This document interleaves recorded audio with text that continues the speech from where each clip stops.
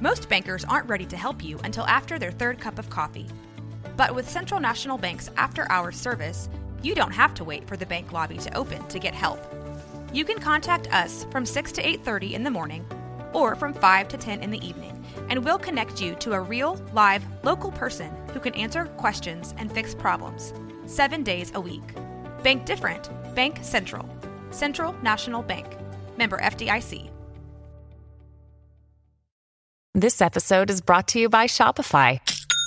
Forget the frustration of picking commerce platforms when you switch your business to Shopify, the global commerce platform that supercharges your selling wherever you sell. With Shopify, you'll harness the same intuitive features, trusted apps, and powerful analytics used by the world's leading brands. Sign up today for your $1 per month trial period at shopify.com/tech, all lowercase. That's shopify.com/tech.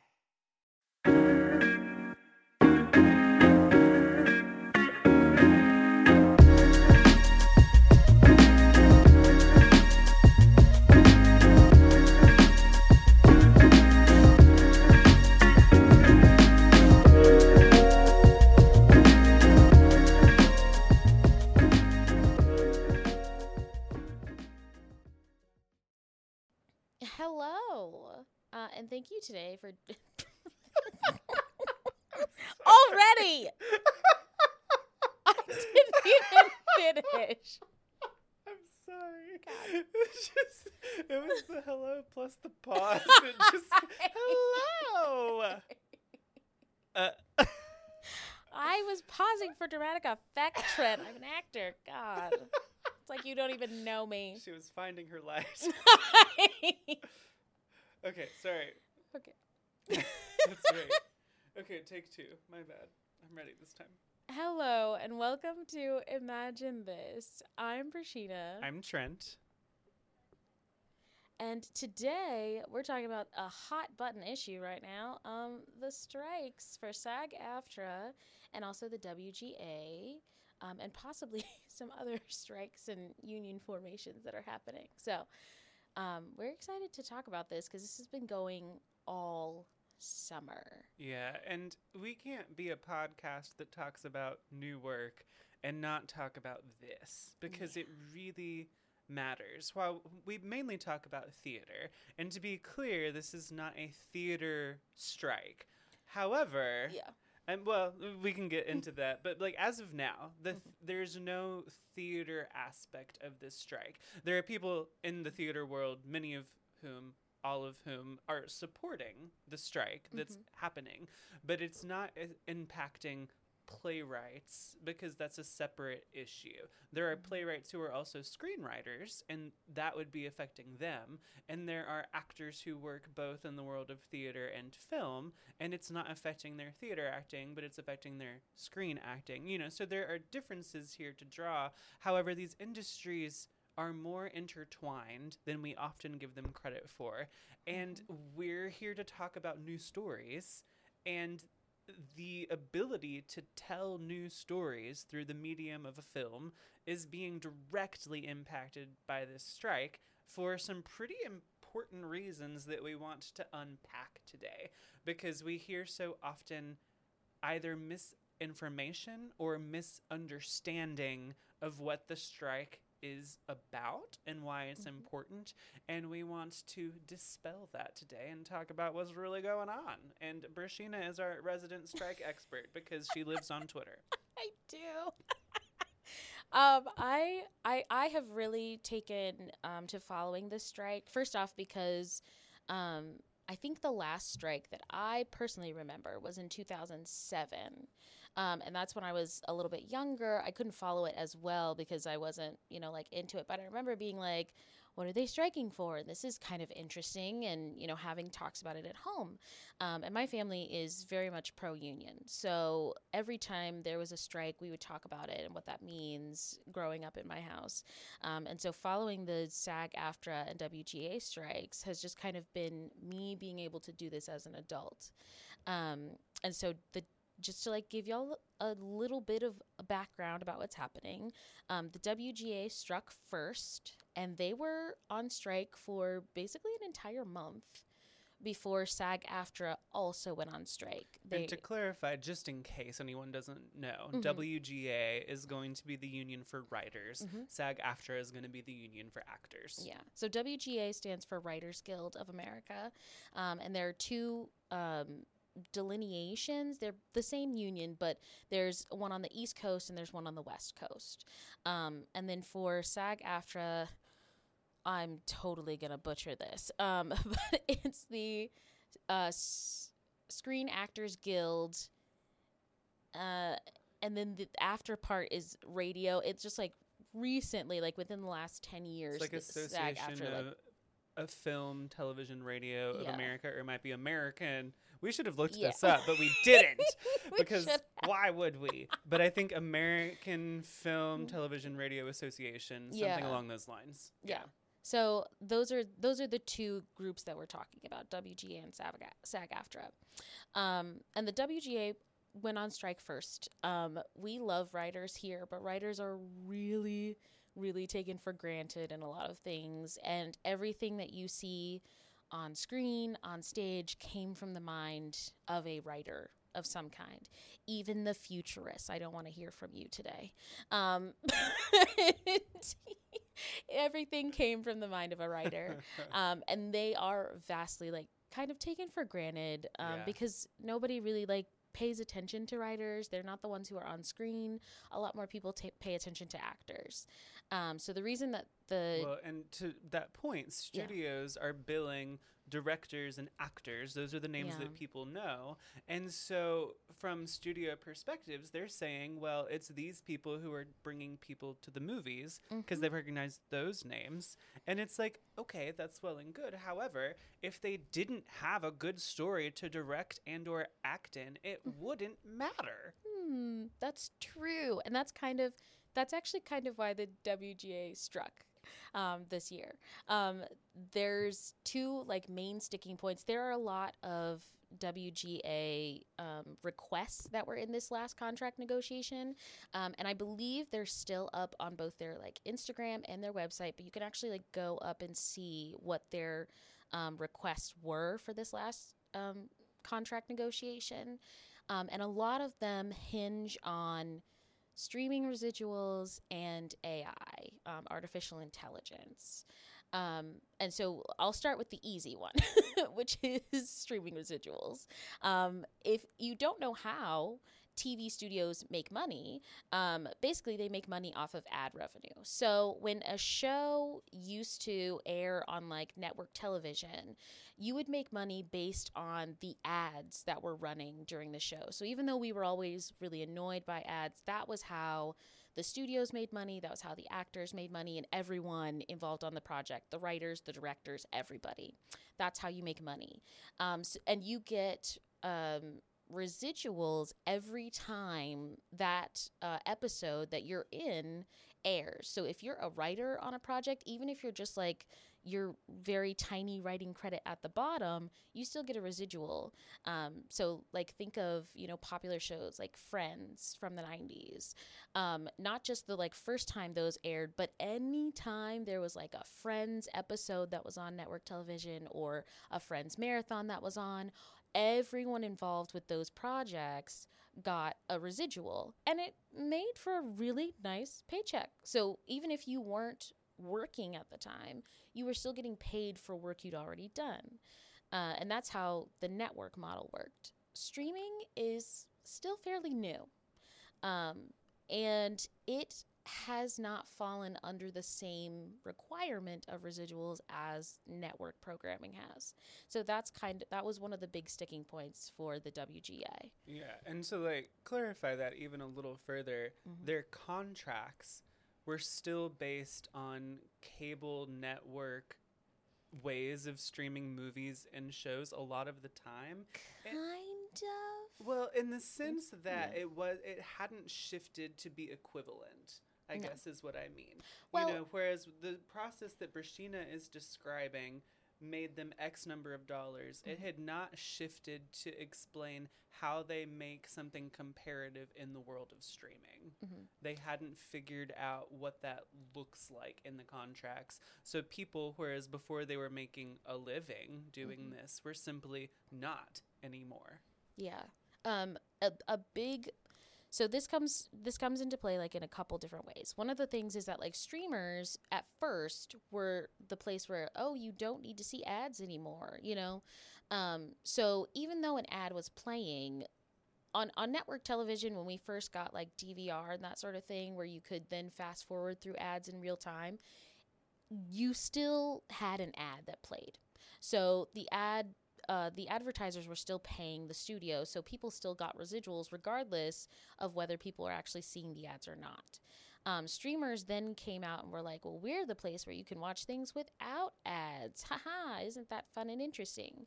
And that sounded like a great idea at first, and that gave all of the studios who started their own streaming services kind of the excuse, I'll say, of not paying because they weren't receiving ad revenue. Well, one of the things that's changed for that is that now most of the streamers do have ads of some kind, and they're still not paying out the kind of residuals that they were paying for network television. So the WGA was like, some things are not adding up correctly.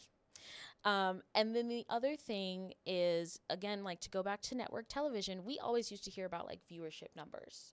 Like that was a big thing. It was like, this is the most watched television show in the United States. And it would, that was actually like, for network television, especially, like network TV shows, there was a day where like the viewership numbers came out and you could see like everyone who had watched your show and been, you know, then you could really see. That's how we knew that like Friends was a hit, because they had every quarter or something, it would talk about like viewership numbers. And so they would come out with them and you'd be like, yeah, this is a hit. We're going to keep going for another 8 seasons. And they just keep doing it. Studios who have streaming services are not doing that anymore. They have the viewership numbers. They're just not sharing them with anyone. So you also can't base your residual pay on viewership numbers if you don't know what they are, because then the studio can just tell you, this is what this is, and there's no legal way for you to fight it. So that is also part of it, is the WGA is asking not only to know what the viewership numbers are, but also that they are shared with everyone involved in the process. And recently we found out that this is actually already a model in Paris and Germany, because it's illegal to not do this over there. So we know that they have the capability to do it. They just don't want to share, so that way they don't have to pay people. Well, you know, I'm not going to be impartial here. I don't like the studios on this one. So that's a little bit about streaming residuals for the WGA. That's kind of what we're going off there. And it's easy to say, oh, well, this is, not impartial. But, it's not about being impartial.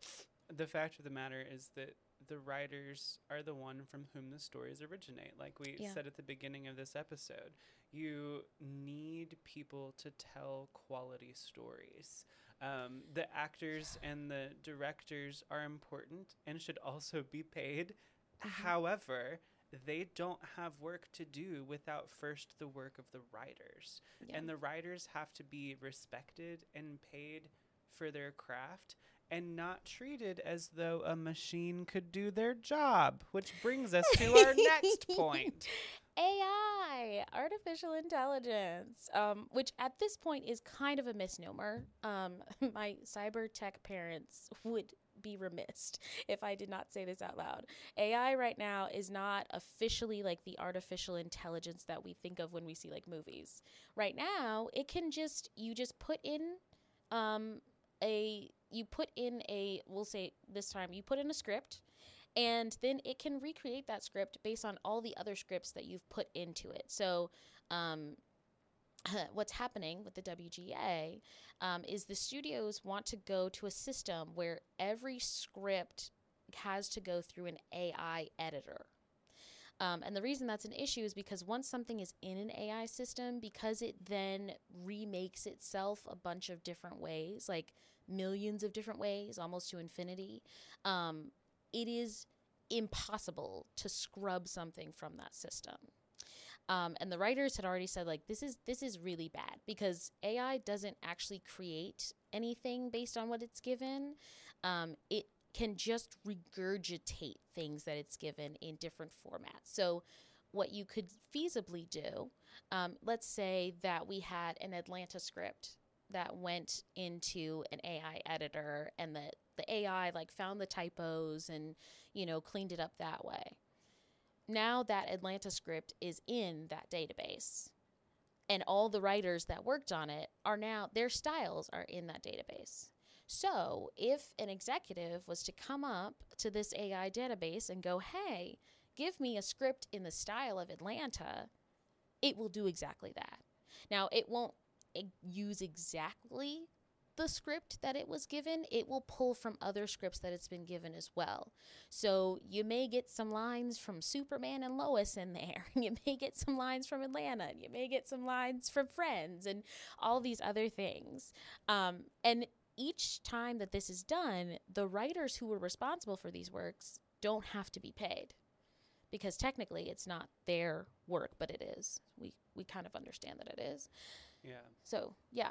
It became there's been a lot of attention on Facebook about AI using like art online to create AI generated images. And I think that visually is helpful for people because you can like see how different artists' styles are being pirated, right?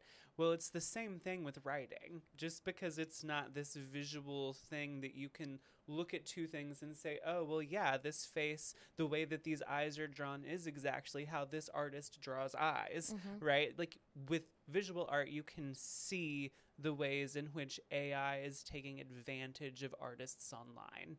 Well, it's the same thing with writers. It's just not as visual. It's not as visceral, if you will, but it's the same thing. They're taking the way that people craft characters. They're taking the way that people write witticisms. They're taking the way that people describe a scene. It's not even always the dialogue. The way that people craft how people move on stage, the way that people craft what the backdrop is for this scene is all part of the way that art comes to life, right?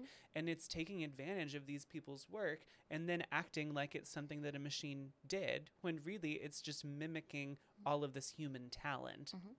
And even though it's mimicking human talent, if you've seen any of the scripts that have been generated with AI, it's not even close to what you'll get from an actual like professional screenwriter. So you still have to hire a human to edit these scripts that come out of this AI database, but you can pay them considerably less than if they were the ones coming up with the original idea. So there's that. And then another big thing for the WGA. So those were the two like major sticking points. And then another one is writers' rooms. As we all know, writers' rooms have been a thing in television since the beginning of television. They are a thing for film scripts. Like anything that you've seen on TV has come from a room full of writers. One of the things that has been happening here lately is that writers' rooms have been getting smaller and smaller. Whereas normally you'd have, I'd say for a show, you typically have about like 8 to 10 writers on an episode. That has been dwindling down to where you have maybe 4 writers, if you're lucky. Most of these writers are going down to like what's called a mini room, which is like that 4 to 1, basically. 1 to 4 people working on one show. And that is not good for any of the writers because it puts the future of the industry, the future of the screenwriting industry in jeopardy. because then you don't have as many like junior writers who are being trained how to work on TV shows. You don't have writers that can go to set and help to make like little changes in between scripts. Some of the line changes that people attribute to ad-libbing actually came from the writers that were on set for different things. They were actually, writers were actually the ones that were on set making changes to the script in real time. And those don't always make it in to the viewers. Sometimes they just go into they just go into the screenwriter's library. But writers on set have been a vital part of making films and making TV for, a long, long time. And rooms of writers are important because you get different voices in the room for different things. Recently, there have been coming out like different examples of episodes that were written one way by the original writer, and then they were changed once they got into the room because somebody spoke up or several people spoke up and were saying, oh, this would actually be a much better perspective, or this would be much different. And so like losing a writer's room, you lose a lot of like the creativity that comes with some of our favorite episodes of television. And this happens on every episode of television, every film. Something starts out one way and then it gets rewritten and it's better. So yeah, that's a little bit about the WGA side of things. That's the art of writing, right? Like, we think of writing as putting pen to paper or just typing words into a document and like, whew, you're done. But really the art of writing is in the edit, in the rewrite, in the rethink, right? That's how you get good craft. And that's the hardest part for new writers because they, think that they just like spew gold the first time, or else they like do an edit and they're like, and it's done. But like, I also think that it's a misnomer that writing is a solitary craft. Maybe in some forms it's more so. Like a novelist isn't going through a writer's room in the same way that a screenwriter is.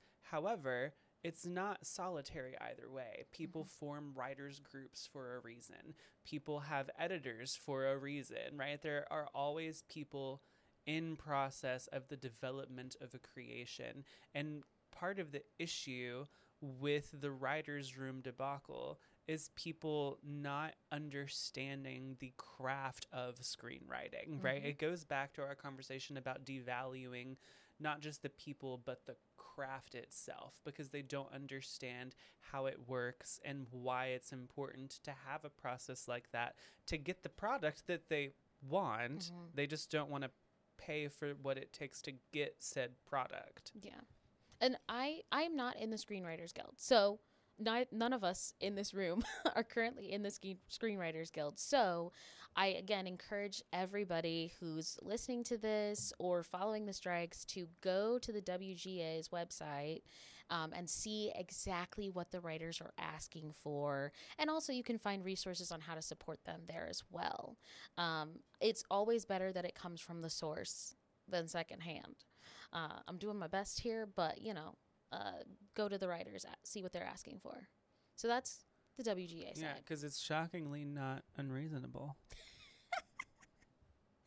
So now SAG-AFTRA. So the WGA had been struck for about a month, and then SAG-AFTRA started having rumblings of a strike.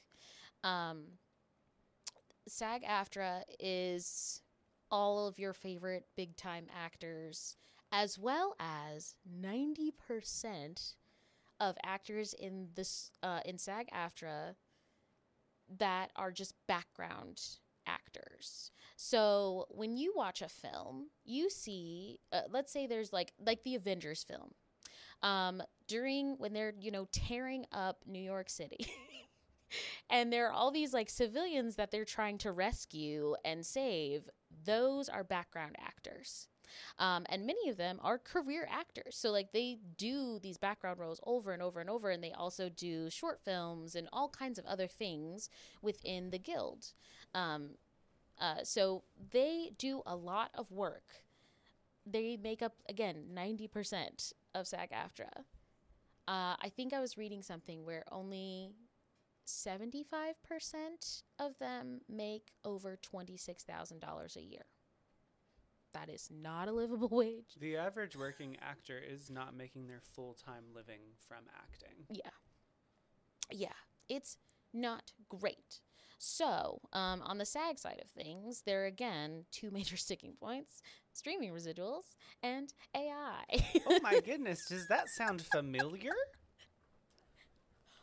Whoa. Are you trying to tell me that the same problems just exist for both groups? Yes. That's crazy. So for SAG-AFTRA, the streaming residuals thing is literally the exact same as the Writers Guild. They want to know what the numbers are, and they want to know how much they're being paid and how much they should be paid. Yeah, because it very much affects not just their initial paycheck, but how they're paid afterward. Yeah. How is their time and their talent being rewarded every time that episode airs? Because it's different in the world of streaming. And the other thing that we have to remember here, which like a lot of people will be like, well, if you make $5,000 for a project, why aren't you happy with that? Because as an actor or a screenwriter, I loved that number because I was like, most of these actors are not being paid $5,000 for a project. Well, there's that, but also there's the fact that like as an actor and a screenwriter, I am not guaranteed to work 40 hours a week, 40 hours for, 5 days a week. So I am not guaranteed a yearly salary. So each job that I do is very, very important to me making a living. So even though it sounds like, actors and writers, if you look at the numbers, you're like, oh, they're asking for so much. But actually, they're not. Because if you only write one thing the entire year, you have to be able to live off that. If you only act in one thing the entire year, you have to be able to live off of that. So like, and we're talking about actors who already have like second jobs that are now getting second and third jobs in addition to acting. And we're not just talking about like, people that we've never heard of or seen before. The writer of The Bear, which was arguably one of the biggest releases from FX this year, he talked about how he still had a second job. He had overdrawn his account for the premiere. And he was like, I'm just trying to make a living on all of this. So it's widespread. It's not just, the famous actors who we see making millions of dollars. We're not are fighting right now for Margot Robbie necessarily. We're fighting for the people who you don't really pay attention to in the background. So that's why streaming residuals are important for SAG-AFTRA. Again, making a living wage. AI for SAG-AFTRA is slightly different, but basically the same. It is just in a different font. People know less about how it affects actors, though, that's true. They're affected in much the same way, but it's like scarier because their product, quote unquote, is like their face, not their writing. Yeah. So for SAG-AFTRA, AI has become a hot point because you can now download people's likenesses. And you can download entire films into AI that are already made with actors' likenesses. And where that becomes a problem is then you have that actor's face forever.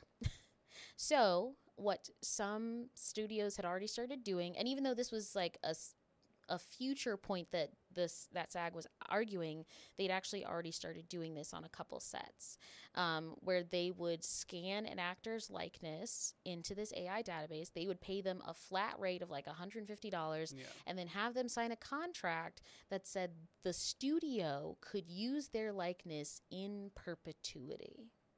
Which is terrifying. Yeah. Because you have no control over what your image is used for. And it was purposefully vague because it didn't say that we could use it on this movie in perpetuity. It just said in perpetuity. And and this is why it's scary, because like in perpetuity for the specific project is very normal, right? You're gonna sign a contract if you're working on a film or working on a TV set that they can use your image in perpetuity for this project because Otherwise, they're not going to hire you. Like, that's why they're hiring you, is so they can use your image in this movie forever. But not any other movie they want, because now they're only paying you once and they're done with you. And also then you don't have any control over how it's used. So I was giving an example before, and I was saying, like, let's say you sign up to be a background actor on an episode of Blue's Clues, and they scan your likeness, and they have it forever. And then, down the road, they decide that they're going to do a 50 Shades of Grey remake, and they need a background actor to be in one of the sex dungeons. They could just pull your likeness from this database and put it in the scene with none of your consent. So it's really, like, it's scary on two fronts. Not just that you're not being paid, but also that you have literally no control over how things are happening. And there are people who've written about this happening. There was one actor who talked about signing up for a project, signing one of these contracts, not fully understanding what it was he was signing. And then he found out through friends, because he didn't have to be notified that his image was being used for something else, but it was for a video game, which people also don't think about, right? Yeah. Because actors are involved in these video game cutscenes and different things. And his image was used as, like, the bad guy, and the players had to, like, brutally murder him. So his image was now being used to just be murdered repeatedly over and over by everyone. And that, if you make that choice, then that's fine. But not being allowed to choose that you get murdered is horrible. Yeah. It is again about, like, respect for the actor. They are not just a likeness on a screen. They are a person who makes, choices and should be in charge of how they are used in different ways. So that's one of the issues of AI. There's other issues that, like, come with AI and that sort of thing. Again, I encourage everyone to look up the SAG-AFTRA. There have been quite a few people that have actually, like, posted the SAG-AFTRA negotiation points for this last round of negotiations, and they are many. Again, like, another third thing that's happening for SAG-AFTRA is protections for actors on set. We like to think that actors are treated, like, so lavishly. Every story that we hear about, like, oh, somebody was in their trailer and they can only have green M&Ms, or, those are few and far between. And they're only for your Meryl Streeps and your Viola Davises now. That is not how normal actors are treated on set. And there are actually, like, a lot of loopholes. Like, we just recently heard about, like, the Rust, like, had a conclusion of the Rust saga that was happening, which, if you didn't know about that, there was a prop that misfired on set, killing one of the photographers involved in the production. And that was one of the, like, most recent examples that we've seen of actors and crew not being treated safely on set. But that's one in a very long history of actors and crew not being treated safely on set. So this round of negotiations was also about talking about protections for actors, like making sure they have regular meal breaks, and that they get paid on time. That was also WGA. And the answers from the studios have been very interesting. I, again, encourage everybody to look at it, because it was very, very apparent that they just don't want to respect actors or the WGA for anything that they do. Well, and just to put things in perspective, the studios that are being the worst about it are the ones with the most money to meet these needs. And I say needs because it's not like, this cute little wish list that people have created. It's like what people need to protect themselves, to protect their property, and to protect their way of making a living. But there are small production houses that don't have all of these dollars that have already met these demands. Yeah. So SAG-AFTRA actually has a list on their website of productions that have been approved because independent studios have already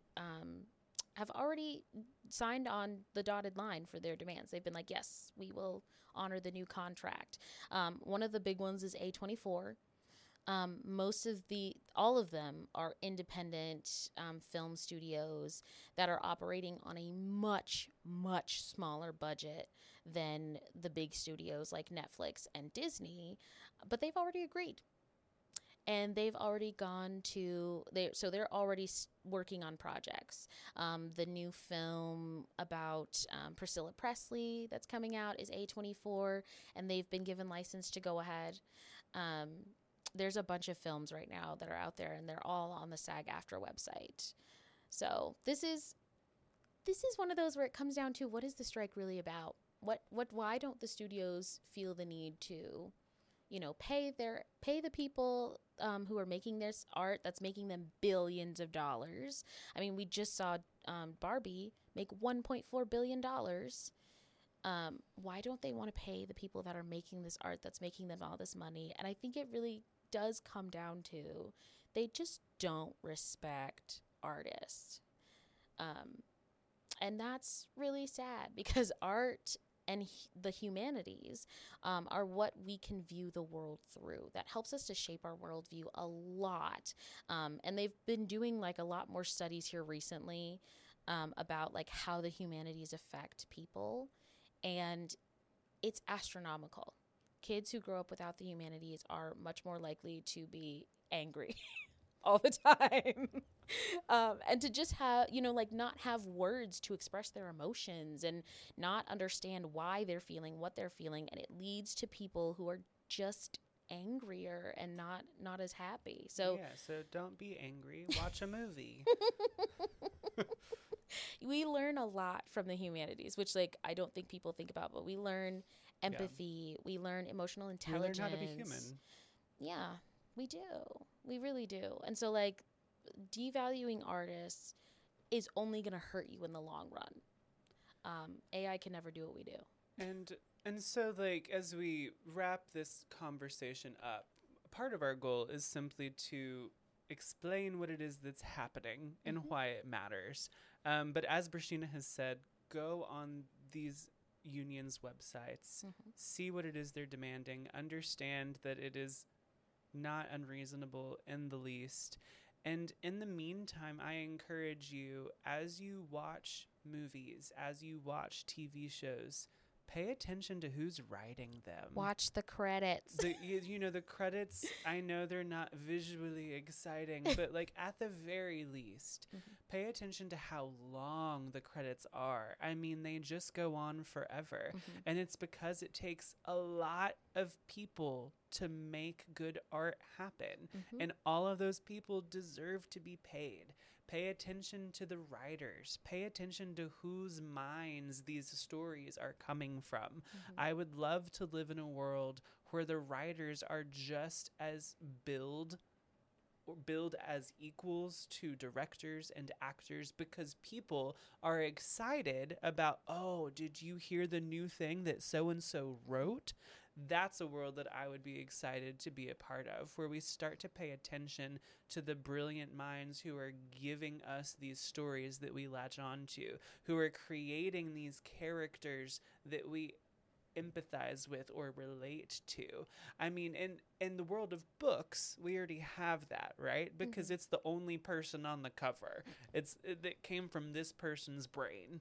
Well, it's the same with film and television and plays. This came from someone's brain, which is just wildly cool. The only difference is that, as opposed to you giving life to it yourself on the page, other artists have given life to it for you through the world of acting and directing and sound editing and light and all the crazy things that go into making art. So pay attention to who's writing these stories and start saying their names the same way that you say your favorite director or your favorite actor's name. Mm-hmm. Yeah. Woo, that was a long one. Sorry, I got on my soapbox for a second. No, I love it. I'm always on a soapbox for some reason. Mackenzie, tell them where they can find out more about us. Yeah, so you can find us on Instagram at Imagine This Theater Pod, theater with an R-E, or at Wild Imaginings Waco, wildimaginingswaco.com, or through our wonderful producers, Rogue Media Networks.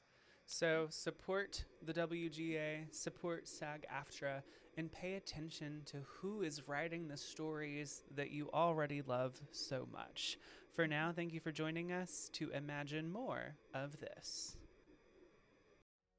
Thank you so much for joining us.